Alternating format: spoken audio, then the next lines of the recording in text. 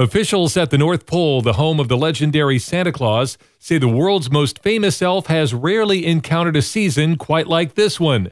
After consulting with sleigh scientists, this year's trip around the world will be similar but remain within seconds of the total flight time in 2019.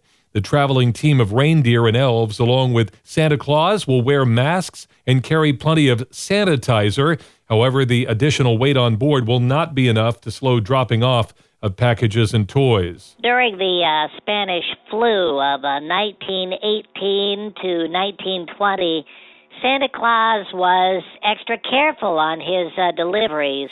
That is Odds Bodkins, the head of physics at the University of the North Pole. He's never late for a delivery, really no matter what occurs in the world. St. Nicholas has approximately 31 hours to finish his work because there is an overall difference in the Earth's rotation and time zones. He visits over 1,600 homes per instant, flying at nearly 1,800 miles per second, which is more than 8,000 times the speed of sound. Bodkin says, Well, most reindeer can only run at 40 miles per hour because they haven't consumed the magic dust needed for high-speed flight. Snow is the one ingredient that assists in Santa's quick takeoffs and landings, though. The reduced friction with ice or snow on the ground allows the sleigh to quickly get airborne.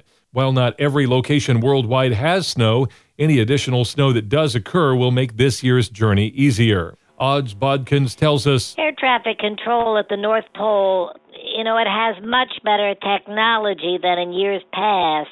After a software upgrade this year, the crew can guide Santa into a strong tailwind, which accelerates the overall flight time. The sleigh is expected to depart the North Pole at around 3 a.m. Central Standard Time on Christmas Eve. I'm meteorologist Ann Holliday on the Storm Report Radio Network.